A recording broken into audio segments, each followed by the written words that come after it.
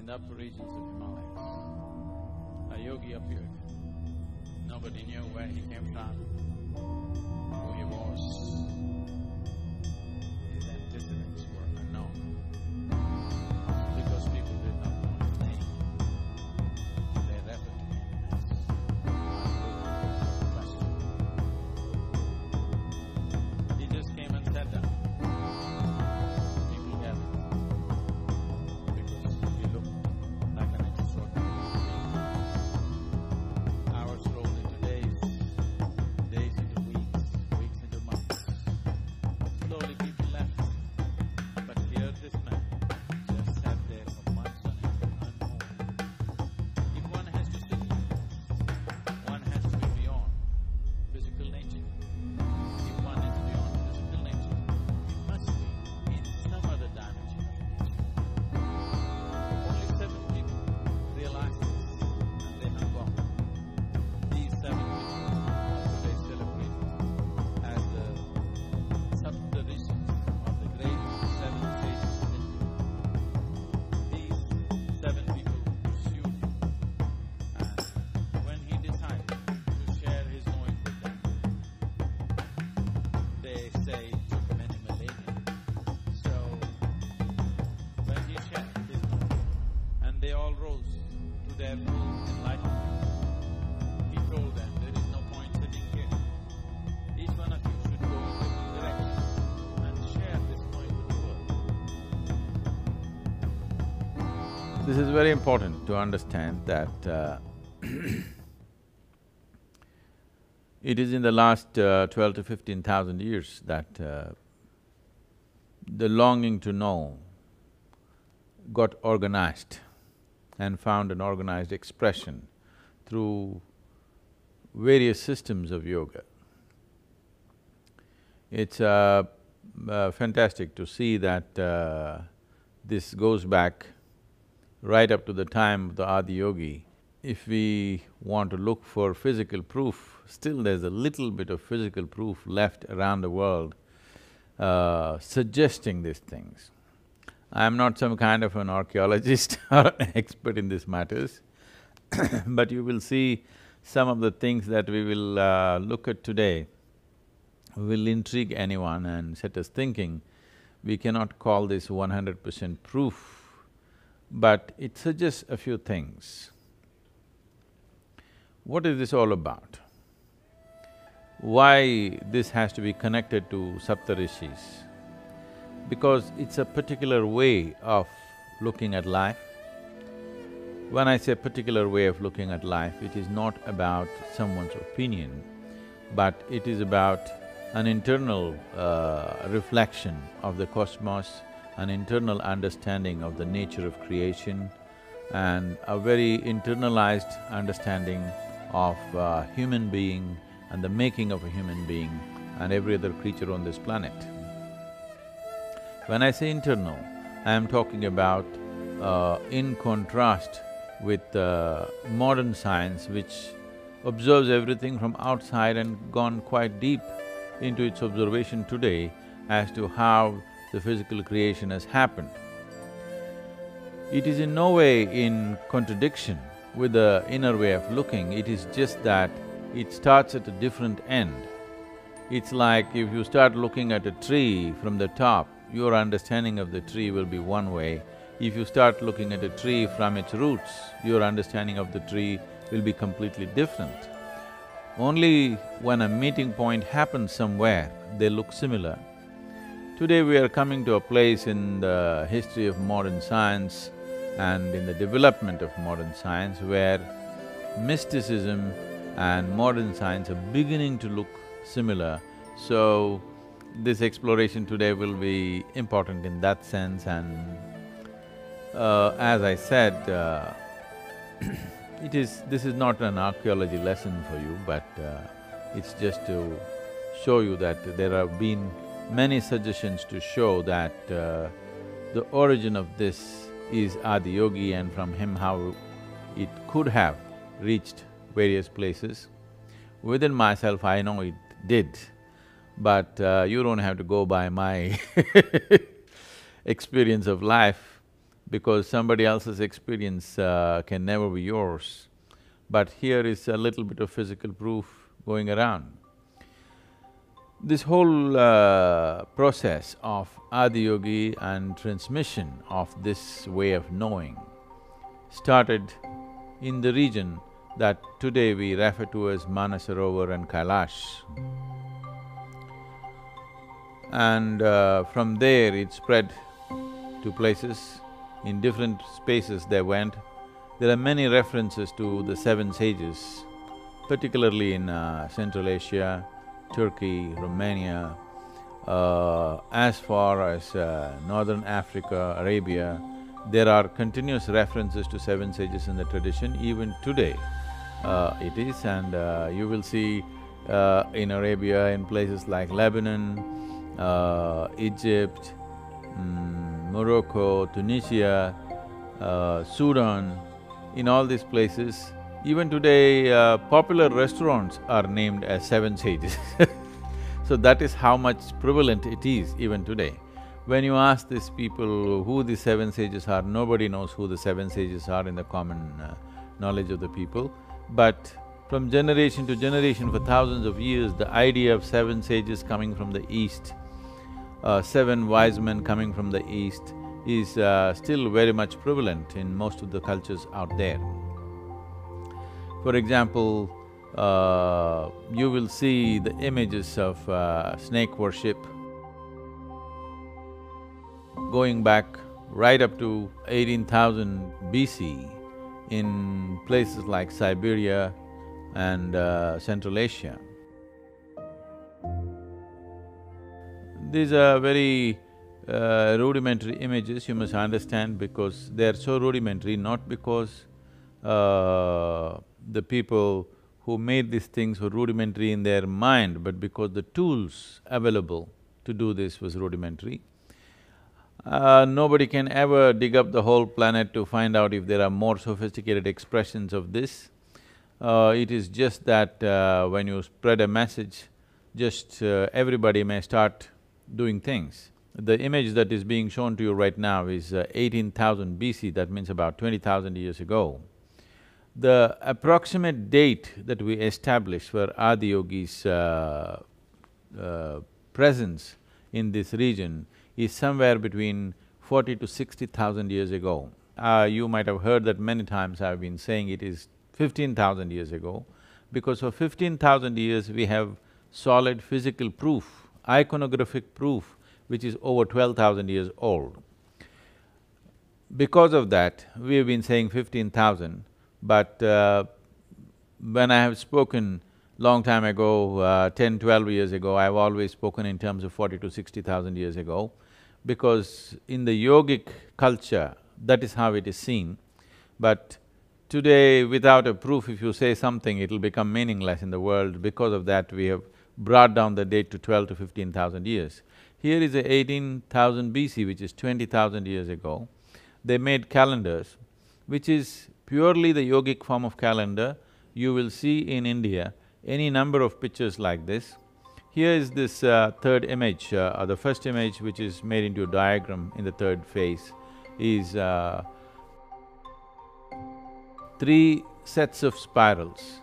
The central set of spirals and the lower set together represents the solar cycle calendar, which is 364 days,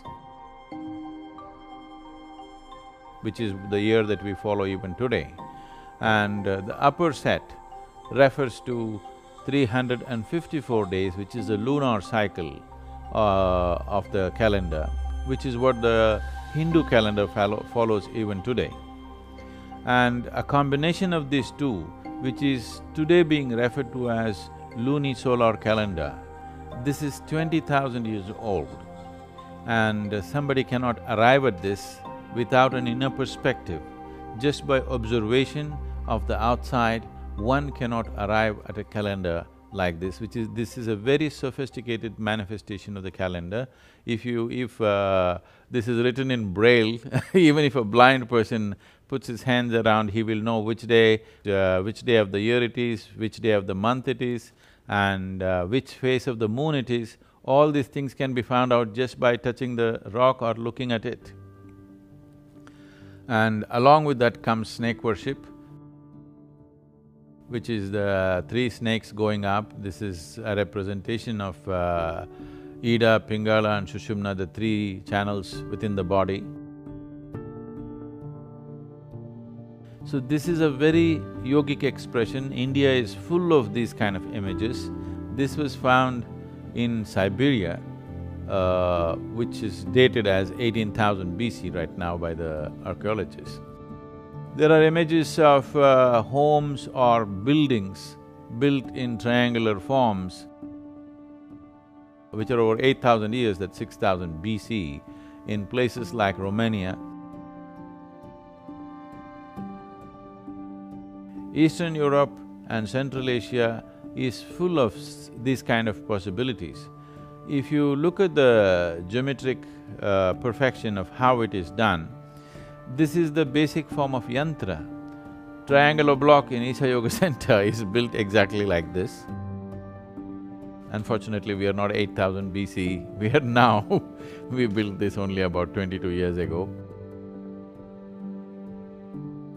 And they built a perfect yantra-shaped building for whatever purposes that they were doing this. Obviously, these are aligned properly to the eastern direction, and these directions are adjusted to either equinox or solstice usually. Our own buildings like Dhyana Linga and triangular block are adjusted to the equinox because equinox is significant for me in my perception of life. That is 23rd of September is a equinox, and because my understanding of everything comes from the equinox, I adjusted it to the equinoxes, some of them adjusted to the solstice. For the Saptarishis, solstice must have been definitely be a most important aspect of their life because it is on that day for them Adiyogi opened up the doors for them. So if you go on like this, there are any number of possibilities. As we go further to Turkey, to further down to Mesopotamian region, Greece, Crete, further down to places like Lebanon and North Africa, you will see geographically every place has something to say where the influence is yogic in its nature, and a whole lot of them going back, way back to like 12,000, 13,000 years. For example, we can see here in Turkey, which is dated as 10,000 BC. This is a very typically Indian image in the terms of a linga or a head with a snake climbing on it, because this is the yogic symbolism of a human being's inner potential being aroused.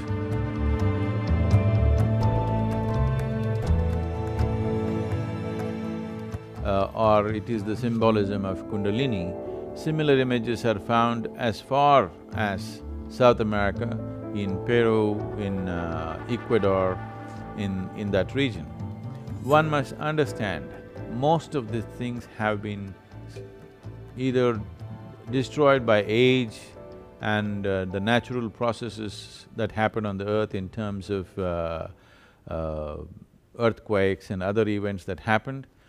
At the same time, they've also been systematically destroyed by certain forces in the last 2,000 years or so. Systematic destruction of anything which was considered pagan happened in many areas and either buried or broken or destroyed or used as material to build other buildings that they wish to build.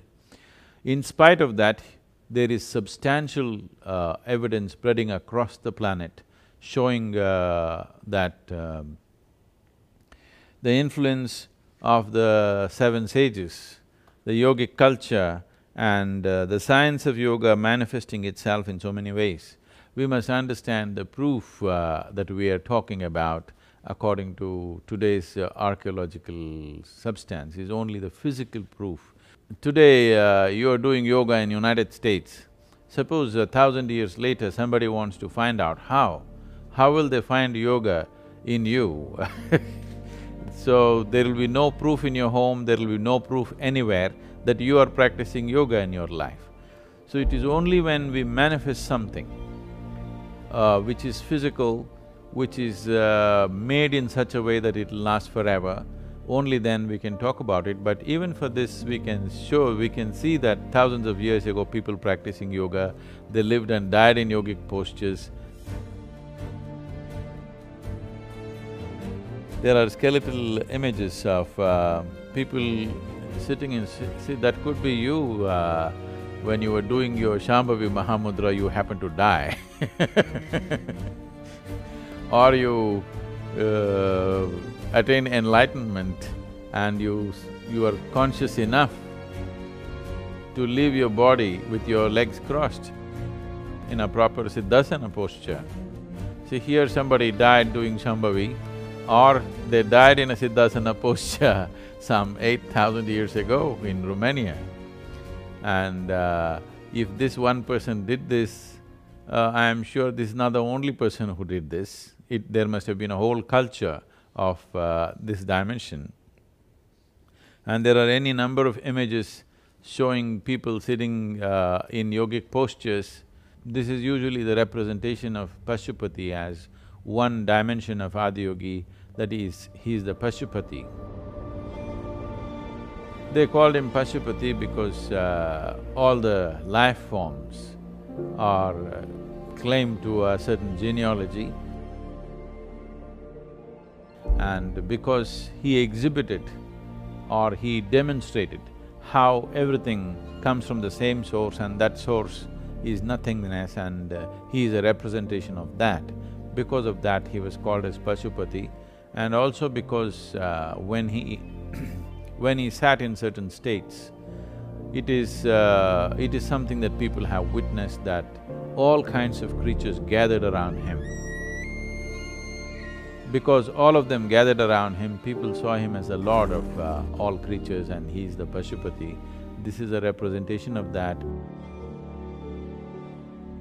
A repetition of these images across the planet in various forms and in various different manifestations of art has found expression in cave arts going as far back as 8,000–10,000 years. And when I say cave paintings and arts, you must understand, today your child is drawing something in your house and sticks it on the wall, and if somebody finds it 10–15,000 years later, the chances of finding it, how remote it is, that is how remote it is for us to find those things. They might have done 1,000,000 artworks, we may find one or we may not. So, in spite of that, so much has been found. We can go on like this in various places, all these manifestations, but the more recent ones would be a certain tribe of people who identified themselves as Minoans. It's called the Minoan culture, or they were also called as Manus in Germany. And in German language, the word Manus means the first man, which has been the essential representation in India. Manu is referred to as the first man or the man. Manu is not a person, Manu is the man, like people refer to Adam in the West. Manu is a man or the origin of the man. When we say a man, that does not exclude a woman, we are referring to a human being as a man. It is somewhere down the line that the usage became like this, when societies became more and more patriarchal and man-oriented. The word that was used to describe a human being started describing only a man, and they had to find another word to describe the female of the species. In Minos in Crete, which is a Greek island today, and Manu in India, in many ways go parallel in their descriptions and the way things are described.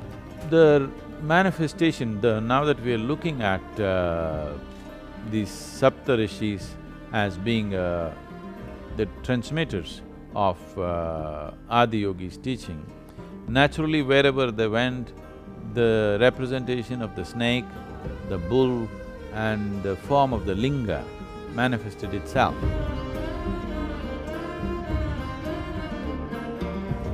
You will see in places like Ireland, in very strong representation of the linga worship. The people in Brittany, when I say Brittany, in France, a region which is called Brittany, and when I happened to be in Brittany, they were very excited and they took me to a temple which is supposed to be 6,000 years old, where they were still worshipping the four elements, and they said, we came from northern Gangetic plain and it is our brothers who went to the island, which today is known as Britain. He said, this is real Brittany. So this goes on endlessly, there's a whole lot of pictures we could show you, and there's a whole lot of material which may be a little too much for you to digest in this little time that we have. But we will just run through these pictures for you to just see, for yourself to make out. I will not really say much about it, but just look through this, just see how intriguing and wonderful it is that going way back, the oldest picture that we have is dated as 20,000 years ago. Here is Ireland, you see this snake symbolism, which is typically yogic, and here is the worship of linga.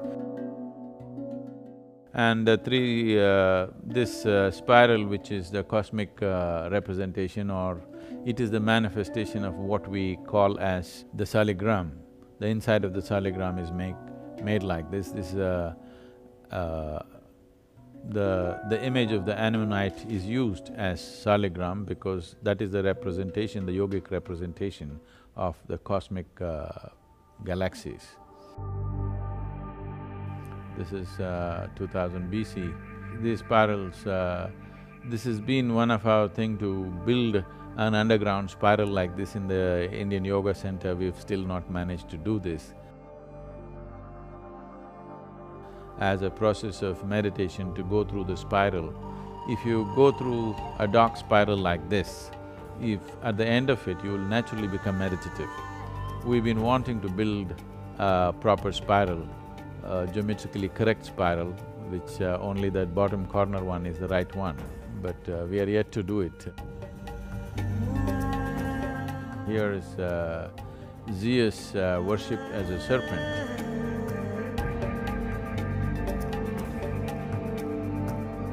The serpent worship is very deep-rooted in every culture on the planet. Of course, you must have seen the Naga temple in the Yoga Center. This is the image that we have today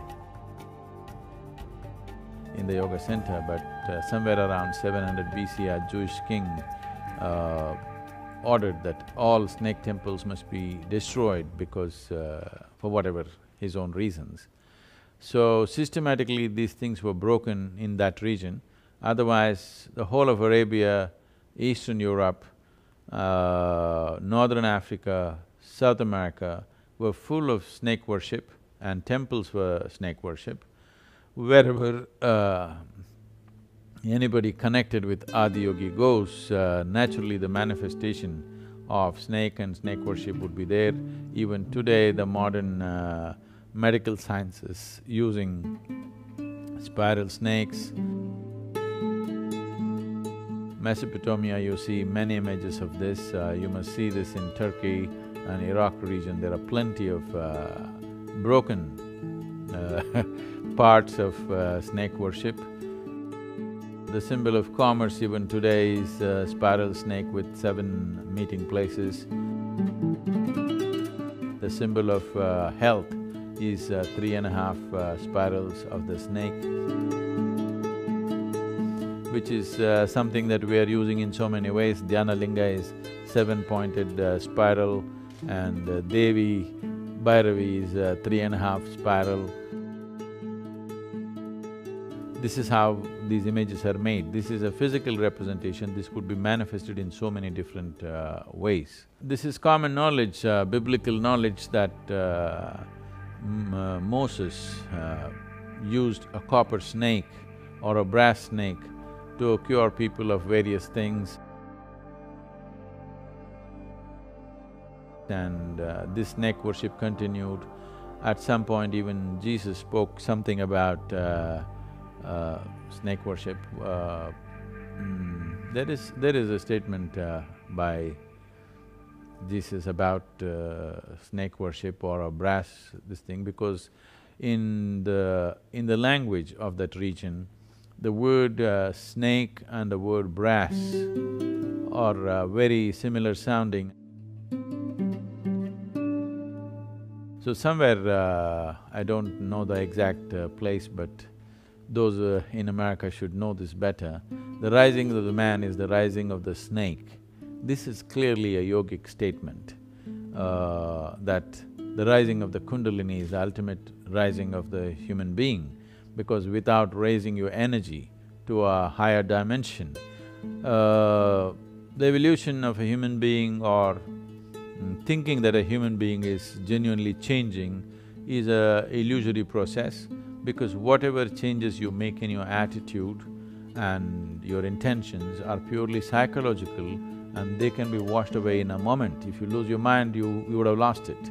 But the raising of the human being is only when the energy, the latent energy which we refer to as Kundalini, which is clearly represented as a coiled-up snake in the yogic system, it is only in the raising of that there is a permanent transformation in a human being. This is a statement made by Jesus in the Bible, saying that the rising of the snake is the rising of the man, or the rising of the man is the rising of the snake. So these are all different things which says the influence of the yogic system goes right back to 18,000–20,000 years in terms of archaeological proof, and there is really no part of the planet, I think the only place they did not go is North Pole and South Pole. Maybe in the Eskimo culture, it does not exist. Literally everywhere else, some influence of this is seen, and it has spread across. And all this done without any kind of compulsiveness, without any kind of force, only by showing the significance of what it is. And there are beautiful representations of more sophisticated manifestation of yogic culture, particularly in Middle East or West Asia as we call it here. Particularly this particular stone that you're seeing is the Guru Puja stone.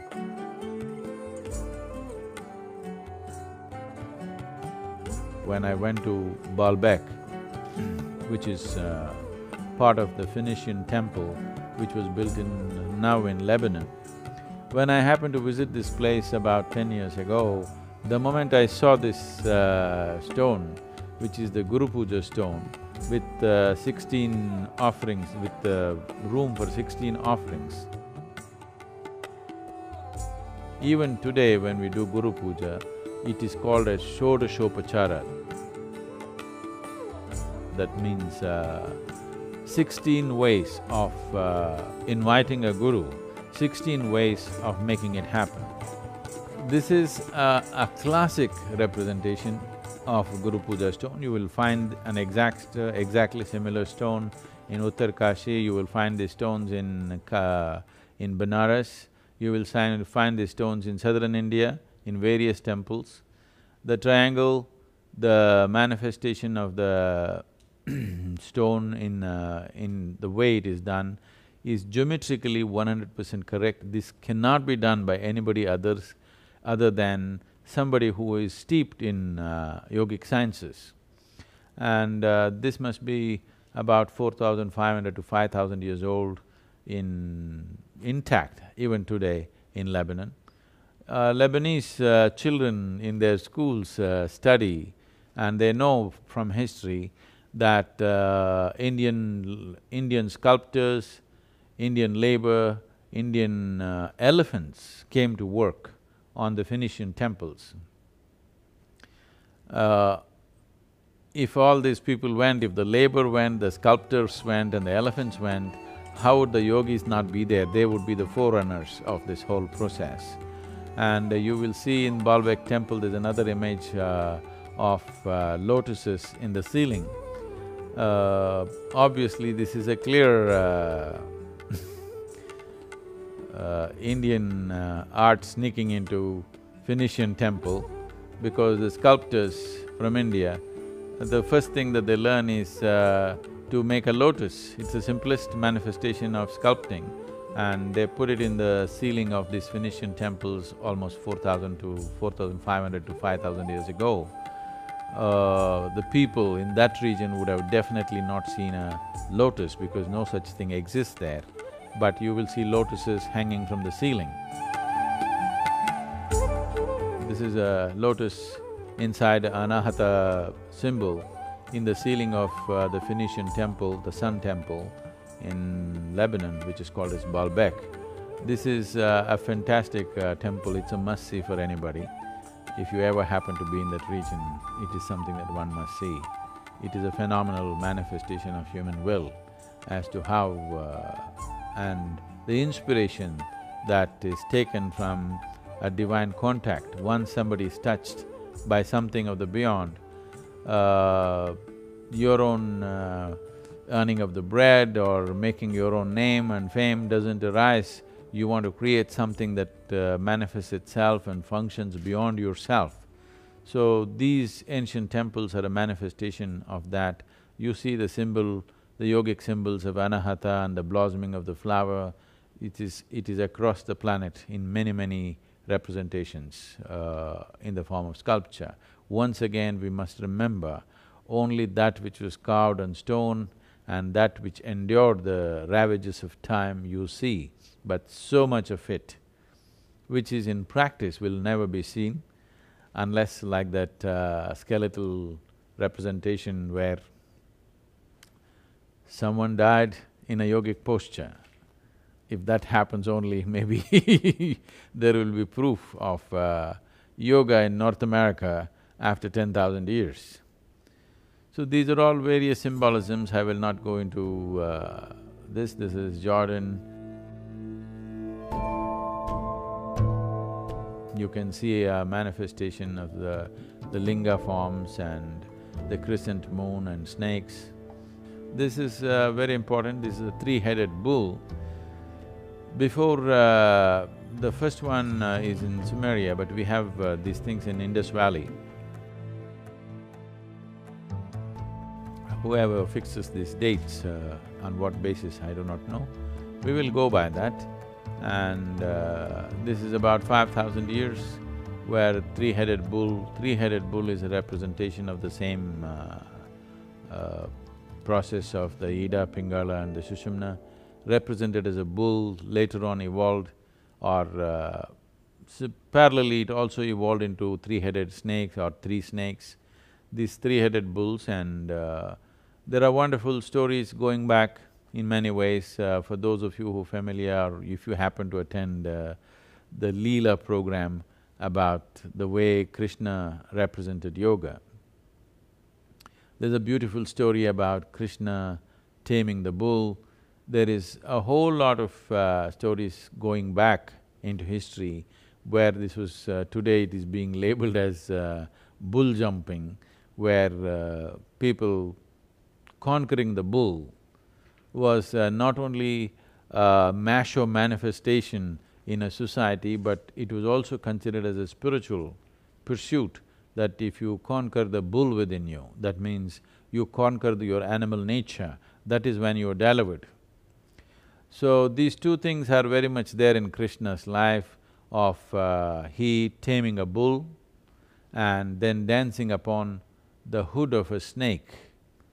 So these two things are a symbolic representation of how he tamed the animal nature within himself and arrived at a place where he's on top of a snake's hood, representing that he's reached.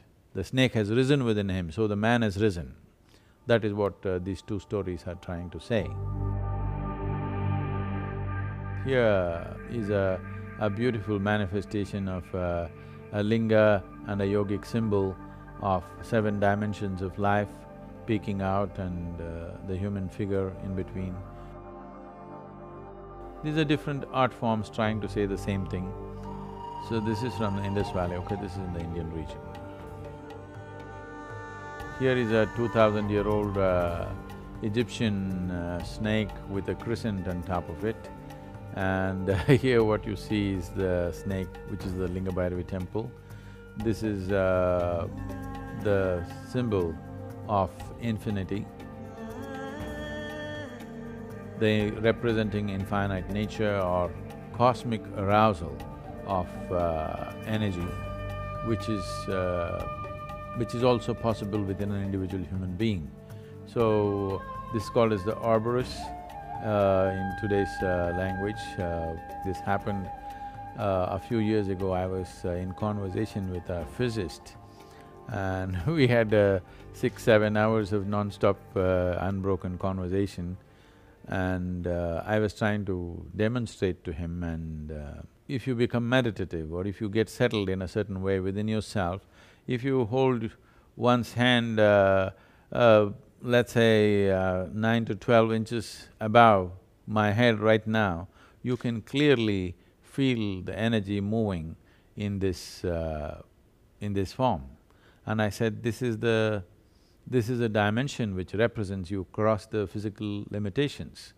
If you hold your hand on top of anybody's head, please don't go about experimenting like this and proving something about someone else. But you will see the energy will always move this way. The moment it has hit this form, that means he's crossed the physical limitations within himself. When I said this, and crossing physical limitations also means moving from finite to infinite, it is on that day that I I logically connected. He said, this physicist told me that this is the symbol we use for the expression of the infinite. I said, well, this is from the yogic culture, only someone who has known this within himself could have used that. So the number system, the zero and the infinite, both came from the yogic culture. Today when you say shunya, which is the zero, nobody could have thought of a zero except one who has experienced that sense of emptiness and the vastness of emptiness. When we say emptiness, the word emptiness or nothingness naturally brings psychologically a negative connotation. But emptiness means limitlessness, nothingness means limitlessness, nothingness also means infinite nature. That can only be arrived at experientially, not logically, not by thought, but only by experience. So, it is not an accident that both zero and the infinite comes from the yogic basis, and that has become the basis of all modern sciences today. Everything that you do is between zero and infinite, but crossing these two boundaries is what is considered ultimate yoga, because true union happens only when you transcend the numbers. Numbers means finite nature. Only when you cross this, there is a true union. Then only you can say something is in a state of yoga. This is a coiled snake. This is 1,000 years ago. When you enter Spanda Hall in the yoga center, we have a very similar representation. Everybody has to walk over this, because Spanda literally means a state of primordial energies. Today the same cultures are very fearful and giving negative images of snakes, but the same cultures at a certain time worshipped snakes, and because of a certain campaign, snake has become evil. But even that campaign is not a complete success, because it contradicts itself. For example, if you take the story of Adam and Eve, there was a dumb couple who did not know what to do, and a snake arrived and it initiated life. Someone who initiates life upon this planet, it's up to you whether you call him the agent of the divine or call him the agent of the devil. If you are for life, you would definitely call him as the agent of the divine. If you are anti-life, then you would call him as the agent of the devil. Here are our beautiful snakes, cascading snakes at the entrance of Dhyanalinga temple. This is the Linga Bhairavi. Someday, maybe when I stop traveling around, when I sit down in place, the science behind this we can experientially manifest for those who are interested as to how all sounds are leading towards this, are rooted in this dimension. That is what the previous image was about. These are South American manifestations of someone trying to build a rudimentary Dhyanalinga. This is very interesting. Geographically, today in the country that we call as Peru, it's called Chavin. This is a classic… yeah, I will be what to say? It will be too arrogant for me to say it's a classic reproduction of Dhyanalinga site. Dhyanalinga is a classic reproduction of this one. We were not aware of this at that time, but now it's really fantastic to see exactly in a similar kind of magnetic and other kind of forces which work on the planet. Someone tried to establish a very similar setup of an energy center. This is the plan from the top, but you will see so many things which are very similar. You will see it's very, very similar in construction to the Dhyanalinga complex in terms of the plan, the way we did the approaches as to how it should be to make it experientially possible for people who enter the temple. When we built Dhyanalinga, we were not aware of these things, but today people have researched into these things and found out. This is 7 snakes coming out of a human being's head. These are all yogic representations of the rising of the Kundalini. This is in South America a few thousand years ago. This is an art form of a depiction of somebody using a mudra like this and initiating someone. These are classic images of the Guru Shishya Parampara in its own form in those cultures. This is I don't know if you can call it a pyramid, it's not a pyramid really. It's somewhere in Central America. So, on the spring equinox, it leaves an image like a coil, like a snake going up with 7 forms of bends going up. Only on that one day it happens. The equinox is a tremendous possibility. In some way, the whole effort has been to create forms which will help a human being to attain to his fullest form. So, various types of mechanisms were created. Some are very sophisticated, some are rudimentary in nature, but the effort has been there all over the world. So here we are today seeing the impact of yogic systems across the planet. Whatever these images and stuff we're talking about is only what is left of in form of physical things. But the impact that would have happened For example, right now, for most of you who are in North America or in United States, for a few thousand people who are doing Isha Yoga, let's say, or a few million people across the world who are doing Isha Yoga, let's say after 10,000 years, where is the proof that you did yoga? There may be still a few stones left in Dhyanalinga. In case we build something in Tennessee, there may be few stones left there. So somebody will say after 10,000 years, in two different places, somebody seemed to be doing some yoga. But a few millions people are doing and many other millions of people are doing different forms of yoga, all that will not be left. So similarly, when you see one image like this, there must have been a whole population or a generation of people or many generations of people doing this, otherwise the continuity of it for the last 20,000 years manifesting like this would not happen unless it was an active culture across the world and which has been systematically wiped out in the last couple of thousand years for whatever reasons. There is lore in South America where they're talking about people from another wherever landed there some 6,000–7,000 years ago, and suddenly tribes who were living without any engineering capabilities, their highest level of engineering was a leather tent which is called a tepi. From there, suddenly they started building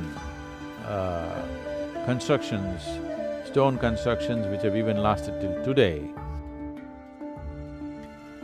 which are masterpieces of engineering.